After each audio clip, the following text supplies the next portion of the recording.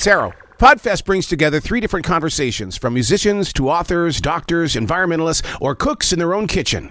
These are real people with real stories. Podfest 64, we kick things off with a true Pawn star, Mr. Rick Harrison. Then we're going behind the scenes to spend some time with a real wizard, the voice of so many books on tape and Audible, Robert Bathurst.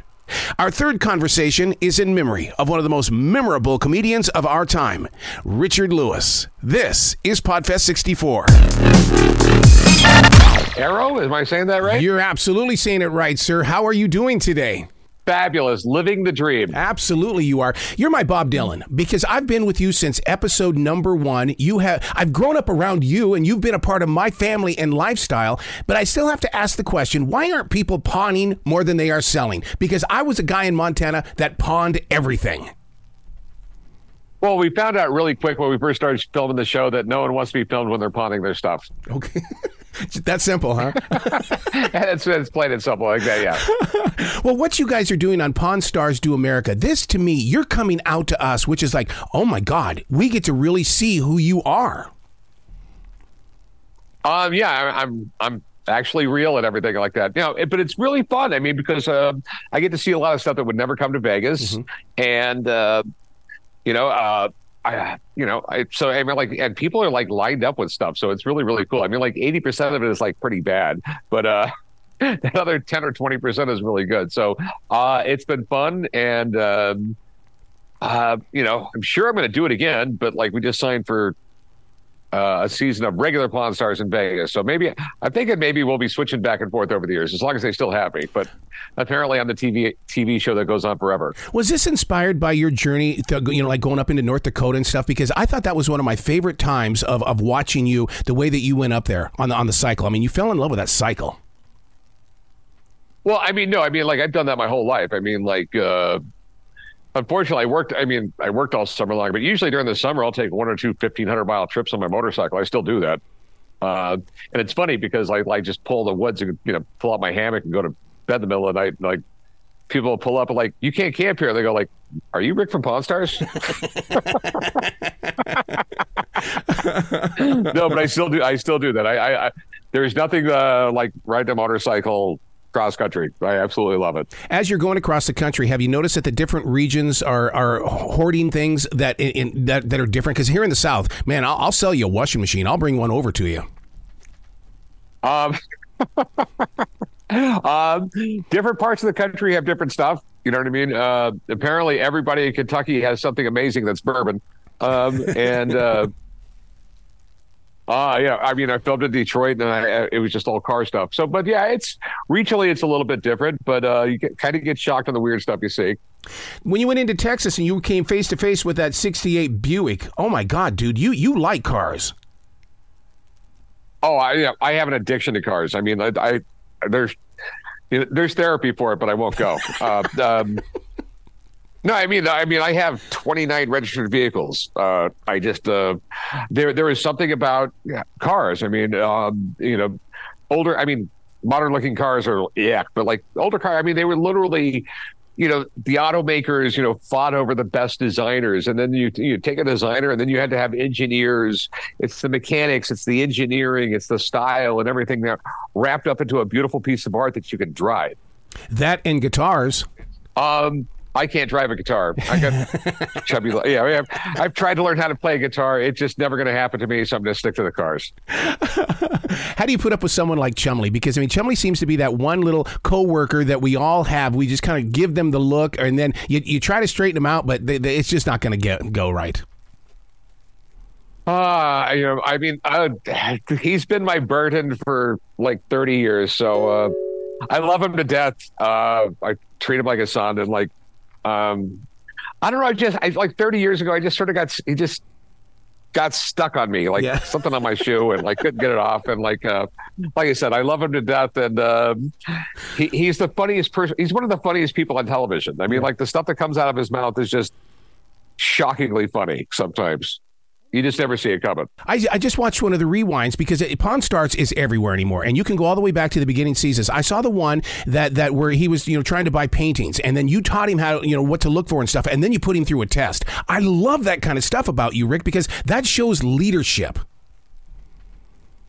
Well, I mean, the other thing about my show is, I mean, like, and I'm real proud of it. I mean, a bunch of, meet parents all the time. They tell me about how it's the only show one of the few shows they can watch with their kids. And you actually learn something on my show. And I've always said, like, it's like laugh and learn TV. I kind of invented it. You know what I mean? And that's one of the reasons why I love it so much. I mean, like, it's one of the last family shows left on television.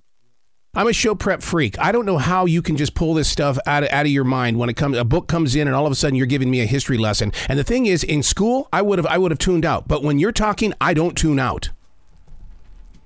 Well, the reason I know all this stuff is because I know nothing about popular culture. I mean, literally, you said Kim Kardashian right next to me, and I have no idea who it was. I listen to old music and I read books every night. I don't, kind of a bad thing to say for a guy who's been on television for so long, but I don't watch television. I just read at night, and I just read bizarro, weird stuff. I read books on material sciences. Yeah.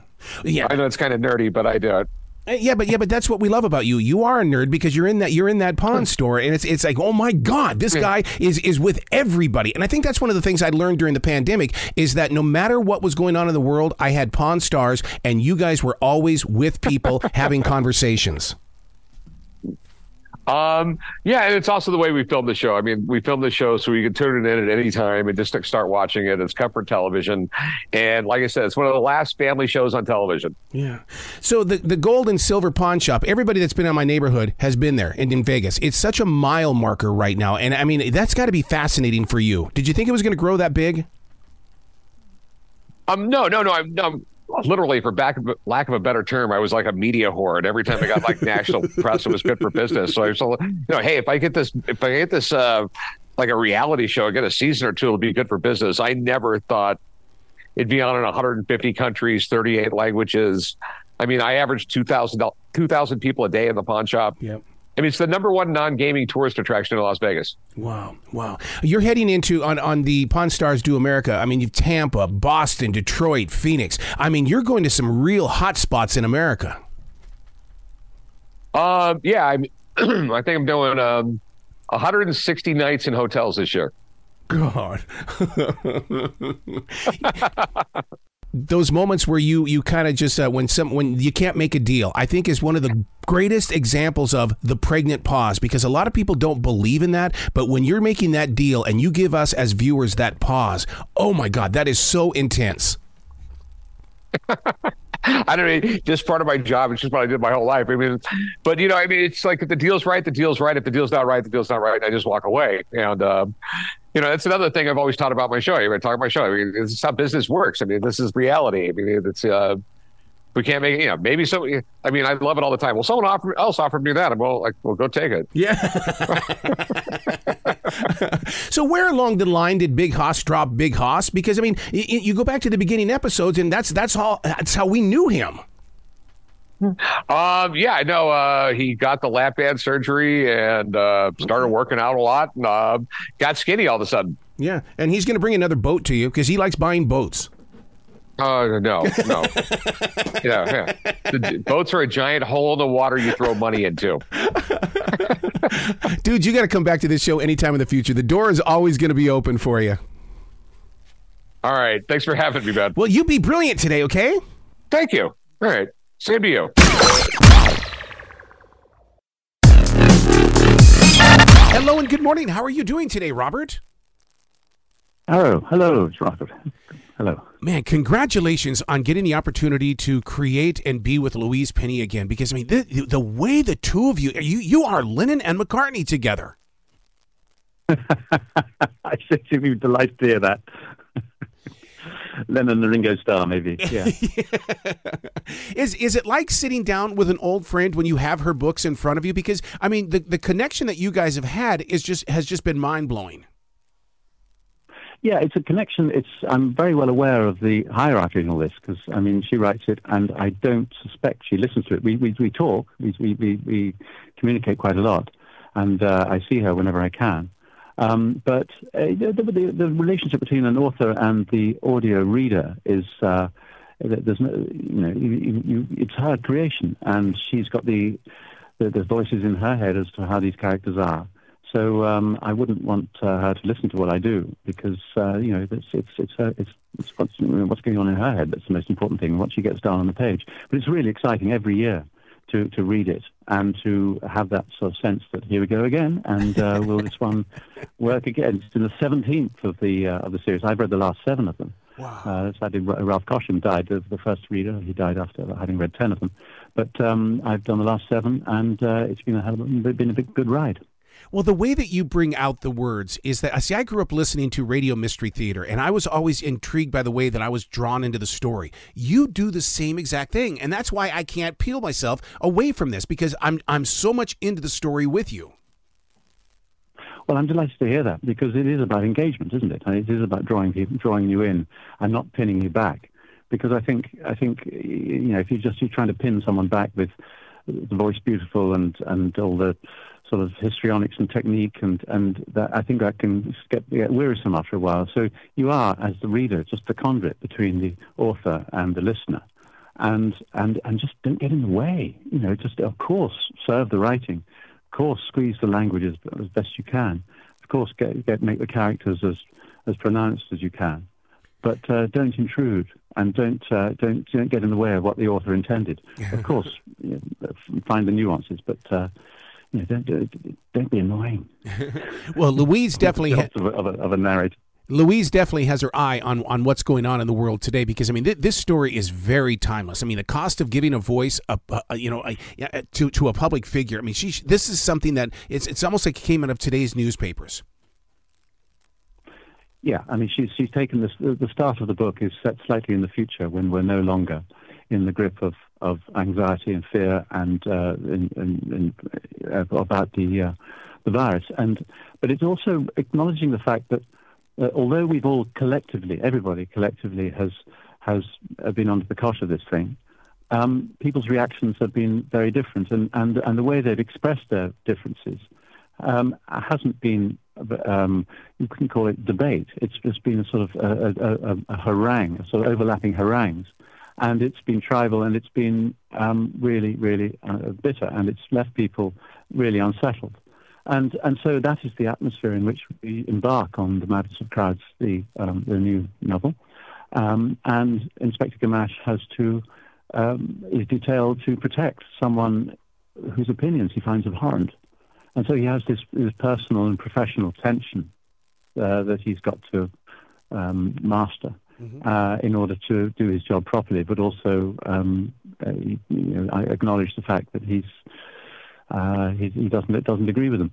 But of course, things develop beyond that. But that's the atmosphere in which where we kick off with this book.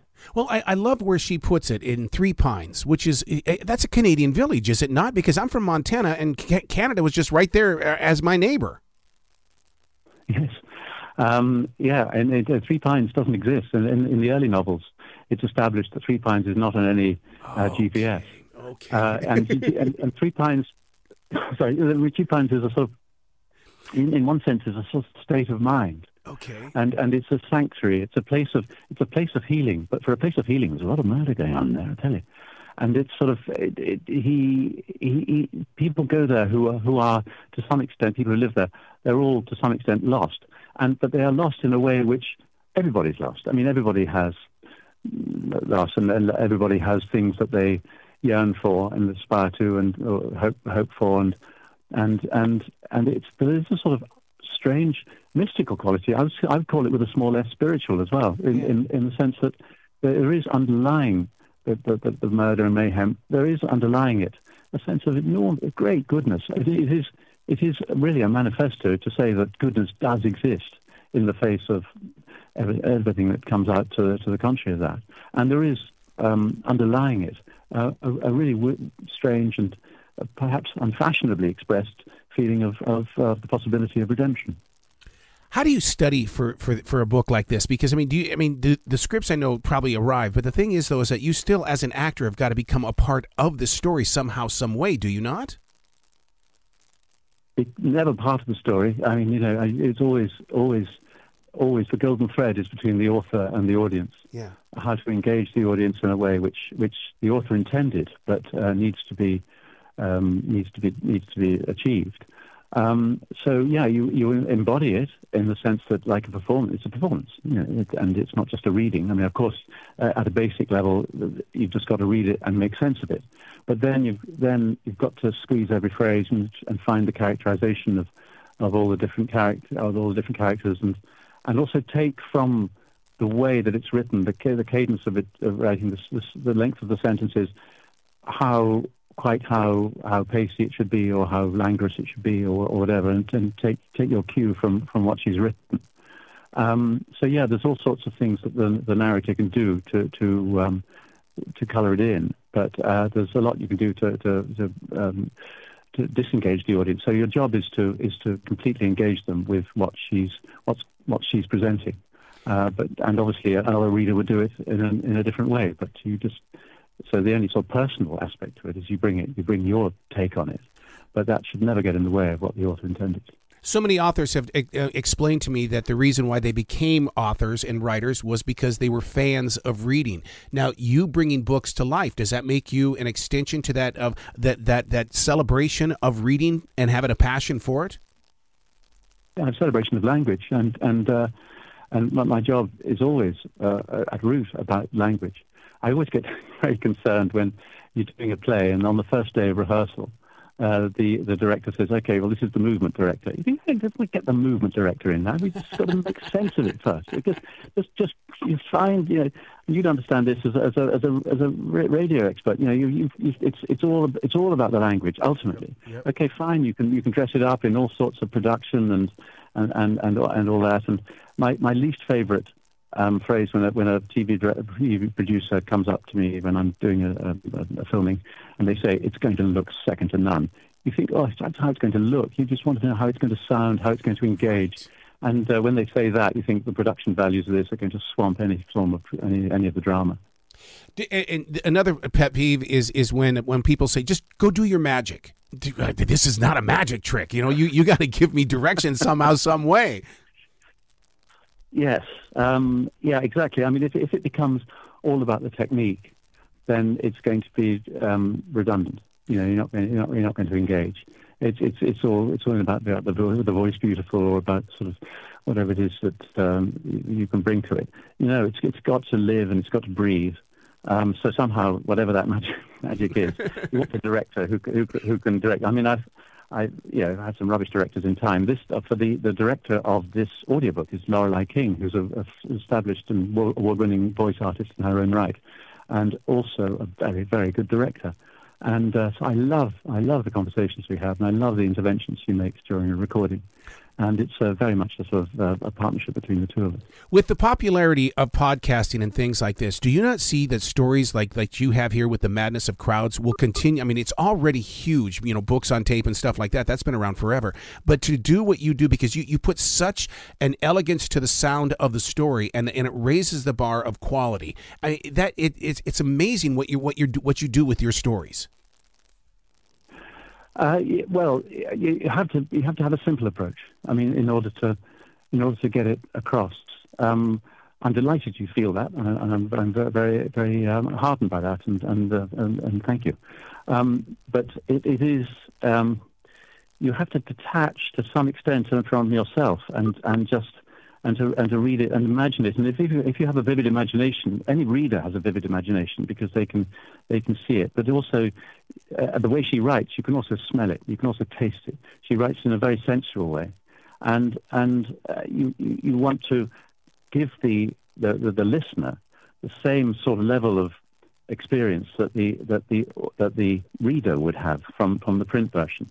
And so you just have all the time. You have the audience in mind, and if you imagine the characters, I can see them when I'm doing them, and how they're set and how they are. Then you just hope that the audience are going to get engaged in the way they should. Well, in that engagement, as a listener, and I'll tell you how it affects me. I'm listening to it, but I can't run back to a real world until I've had at least 5 or 10 minutes to kind of put myself back in the real world, because you take me to a completely different place, and I've got to kind of re-grip life, and that's what this story does. The madness of a crowd, because you take me there, and it's just the most amazing feeling. when you have to struggle to get back. Thank you, Harry. Yes, well, and I'm delighted you feel that way. And I've been listening to audiobooks that work in that way. I remember finishing a book, and I was going for a country walk, and I bumped into somebody I knew. But and he thought I'd gone strange because I'd literally got to the end of the chapter, and my sort of eyes were just Yes. revolving, and I was completely in the world that I just emerged from, and it took a certain amount of decompression for me to sort of come around.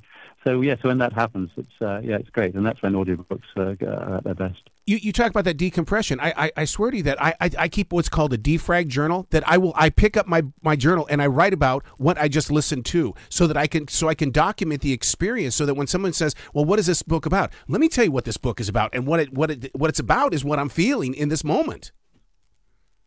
Yes, if you can have a sort of spiritual reaction, a gut reaction to it. Then that's fantastic. I mean, absolutely, and it's everything that the author would have intended, and everything that the audio reader would hope. Now, do you yourself sit down with a writing instrument and bring out words? Because I mean, you to understand a story, you've got to live the life, right? You don't have to have experienced the life, but you certainly have to have an empathetic attachment to it. Yeah. I don't think. That's what I love about acting is that you can imagine you are in there. It doesn't have to have been something that you've had a lived experience of in order to get it across. I mean, it's living the life is one thing, but being able to transmit it and get it across, especially if there are 5 people in the room who all have different opinions, and you've got to get each one of those across.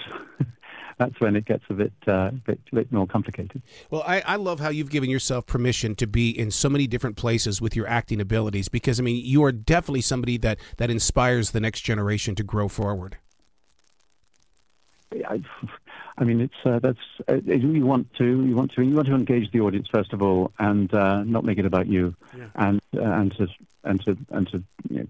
get the author across and land it with them, and then get their imagination engaged. Jerry Lewis once said to me, he says, when you're on that stage, that live stage, you have to reach the person in the final row, up there in the nosebleed section. And yet when you're in television, the microphones are so powerful that you could whisper and the world can still hear you. When you're putting a book together, what is your audience? I mean, how do you envision that person that's going to pick up your vocal range? I don't see any difference, oddly enough, between theatre, whether you're trying to give row A the same benefit as row Z, and an audiobook or a radio show or a TV show. It is all about engaging the audience that are there. There's no point in mumbling. Not mumbling. No point in mumbling at any stage. But there's no point in doing a voiceover treatment on stage. Of course, they're not going to hear it. But you work out where the audience is. You never shout, but just use your technique to reach them. Same with the when you're doing radio or audiobooks. Yeah, the audience are possibly only about 6 inches from your mouth, and so they're there. But it's exactly the same juices are flowing in terms of the storytelling, in terms of landing the language and squeezing the language and finding how to engage them. You sort of imagine them, but you also it's best to imagine the characters and to have a technical facility to work with the microphone or on the TV camera, but not essentially be any different, because essentially you're just doing language which needs to communicate. That's so interesting you say that, because even when I do my NASCAR commercials where you have to use your voice, the director is still saying, share your story. You can grunt and grind all you want, but share the story. They're not going to listen to you if you don't share the story. Absolutely. Well directed. I think that's great. One of the great directions, that, share the story. And just sharing the story. And I love the fact that you're sharing the story of NASCAR. That's great. And you get to Rose Z doing that voiceover, I tell you. Please come back to this show anytime in the future, Robert. The door is always going to be open for you.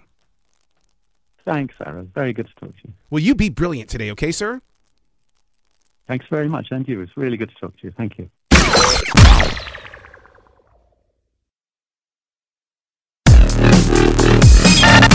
We're unplugged and totally uncut with Richard Lewis. I literally get down. I am more than just a Jewish comic, and if anyone is sicker than me, I'll get out.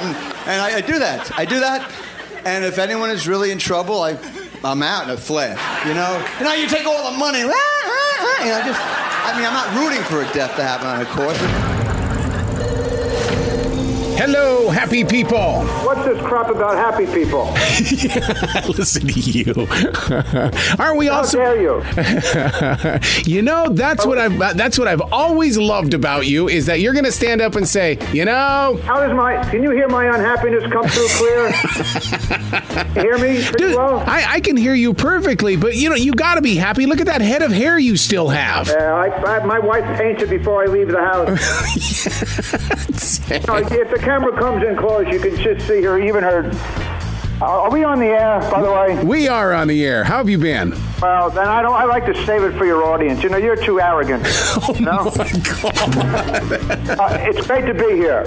You know why I'm here? You know, I have a gold mine of neurosis in a box set, bundles of nerves coming out next on the 2nd of September, which I've tried to put together for about 10, 12 years. And people could finally understand why I've been so screwed up and stop thinking it's a fraud. I am screwed up. But you know what? I'm grateful to be screwed up and alive. How's that? Does that make sense? It absolutely does, because millions of people were following you before the internet was even created. And today, this next generation is going to look at your DVDs and say, now this is what funny really is. Well, thank you. But, this really chronicles... it chronicles all of the stuff that was important to me. Finding an identity on stage, which was clearly just taking a shower and going on stage, and that was it. It was just talking about the shower and how I felt. And Diary of a Young Comic was a special that preempted Saturday Night Live back in the when early heyday. So that was it, and it talked about how to become authentic as a performer, and how you find your voice, no matter what you are in the arts. And that was a cool project, and really trippy that it preempted SNL in the time slot. And then I'm a recovered you may not know, but I'm a recovering drug addict and sex addict and alcoholic. And there's a couple of projects. One, I play a junkie in a real cult indie movie, Drunks, with an amazing cast. I don't know how I even got the role. And then I played The Bottom Line in New York, which is no longer there, about 6 months sober. So that was, and it turned out to be a cool night, the show. But I mean, the fact that I did this movie and this concert sober was really freaking me out. But the fact that I pulled it off gave me a lot of confidence. And ultimately, I decided to put in a documentary of my former house, which everyone in Hollywood called the museum, who knew it. And it was an homage to all the arts, whether it was Marilyn Monroe or you know what I mean? I had pictures and photographs of everything, and because that was my children, really. I know it sounds stupid, but, I just loved looking up and seeing the Stones or the Beatles or, Miles Davis and photographs and Chaplin and Keaton. So that's how I lived for about 25 years, and we're out now, but at least my wife wanted to make sure it was a documentary, so it's a pretty cool little film. Your performances have always been about life and its endless cycles. How is it, through everything that you've been through, that you keep getting back on that bike? It is endless cycles. It is a day at a time to know what's going to happen. You just don't know second to second, and it took me a long time to figure that out, and sure, I'm anxious about it. But there's nothing I can do about it. That's what life is. You could be in a crap storm any second, and you can also have a great run, for weeks and weeks on end. So I just try to accept the bad now better. And I really used to freak out over the bad stuff. But fortunately, oh, did you hear that scream? I love that. It's a scream pillow from Edward Monk. Yeah, my wife bought it for me. She said, "Why? Stop screaming. Let the pillow do it for you." She wanted to save my energy when I got a little older. That made any sense to you? No, I just want to I just accept stuff, man. But I luckily can make jokes out of my misery. I do. Yeah, I'm talking about myself. It's pathetic, but I mean that's what I do. I've done it since I'm 21. So do you find yourself that makes me feel better when I go on stage? Hey, man, That's where it's at. So luckily I have some really cool shows that I've done as a young comic, and stuff all the way up to me now. Because in the documentary I narrate it. So I moderate it, rather. So I hope you enjoy it, man. I really do. I mean, I put a lot of work into this so did the producer. And so I just hope that dig it and your fans dig it. Well, what's so fascinating about it is that it is your legacy. It is your story. It's almost like you're saying, look, this is how it's done. I got through the mess, and so can you. It's almost like you're going to become a motivational comedian. Could you get a couple of people to come? We'll split it. Why don't we rent like a big arena and have 12 people staring at us, and then you'll owe me $150,000, and it'll be great. And then we can make a movie out of it, me chasing you for the bread to Mexico. But that's just a thought now. It's in its early beginnings, the movie.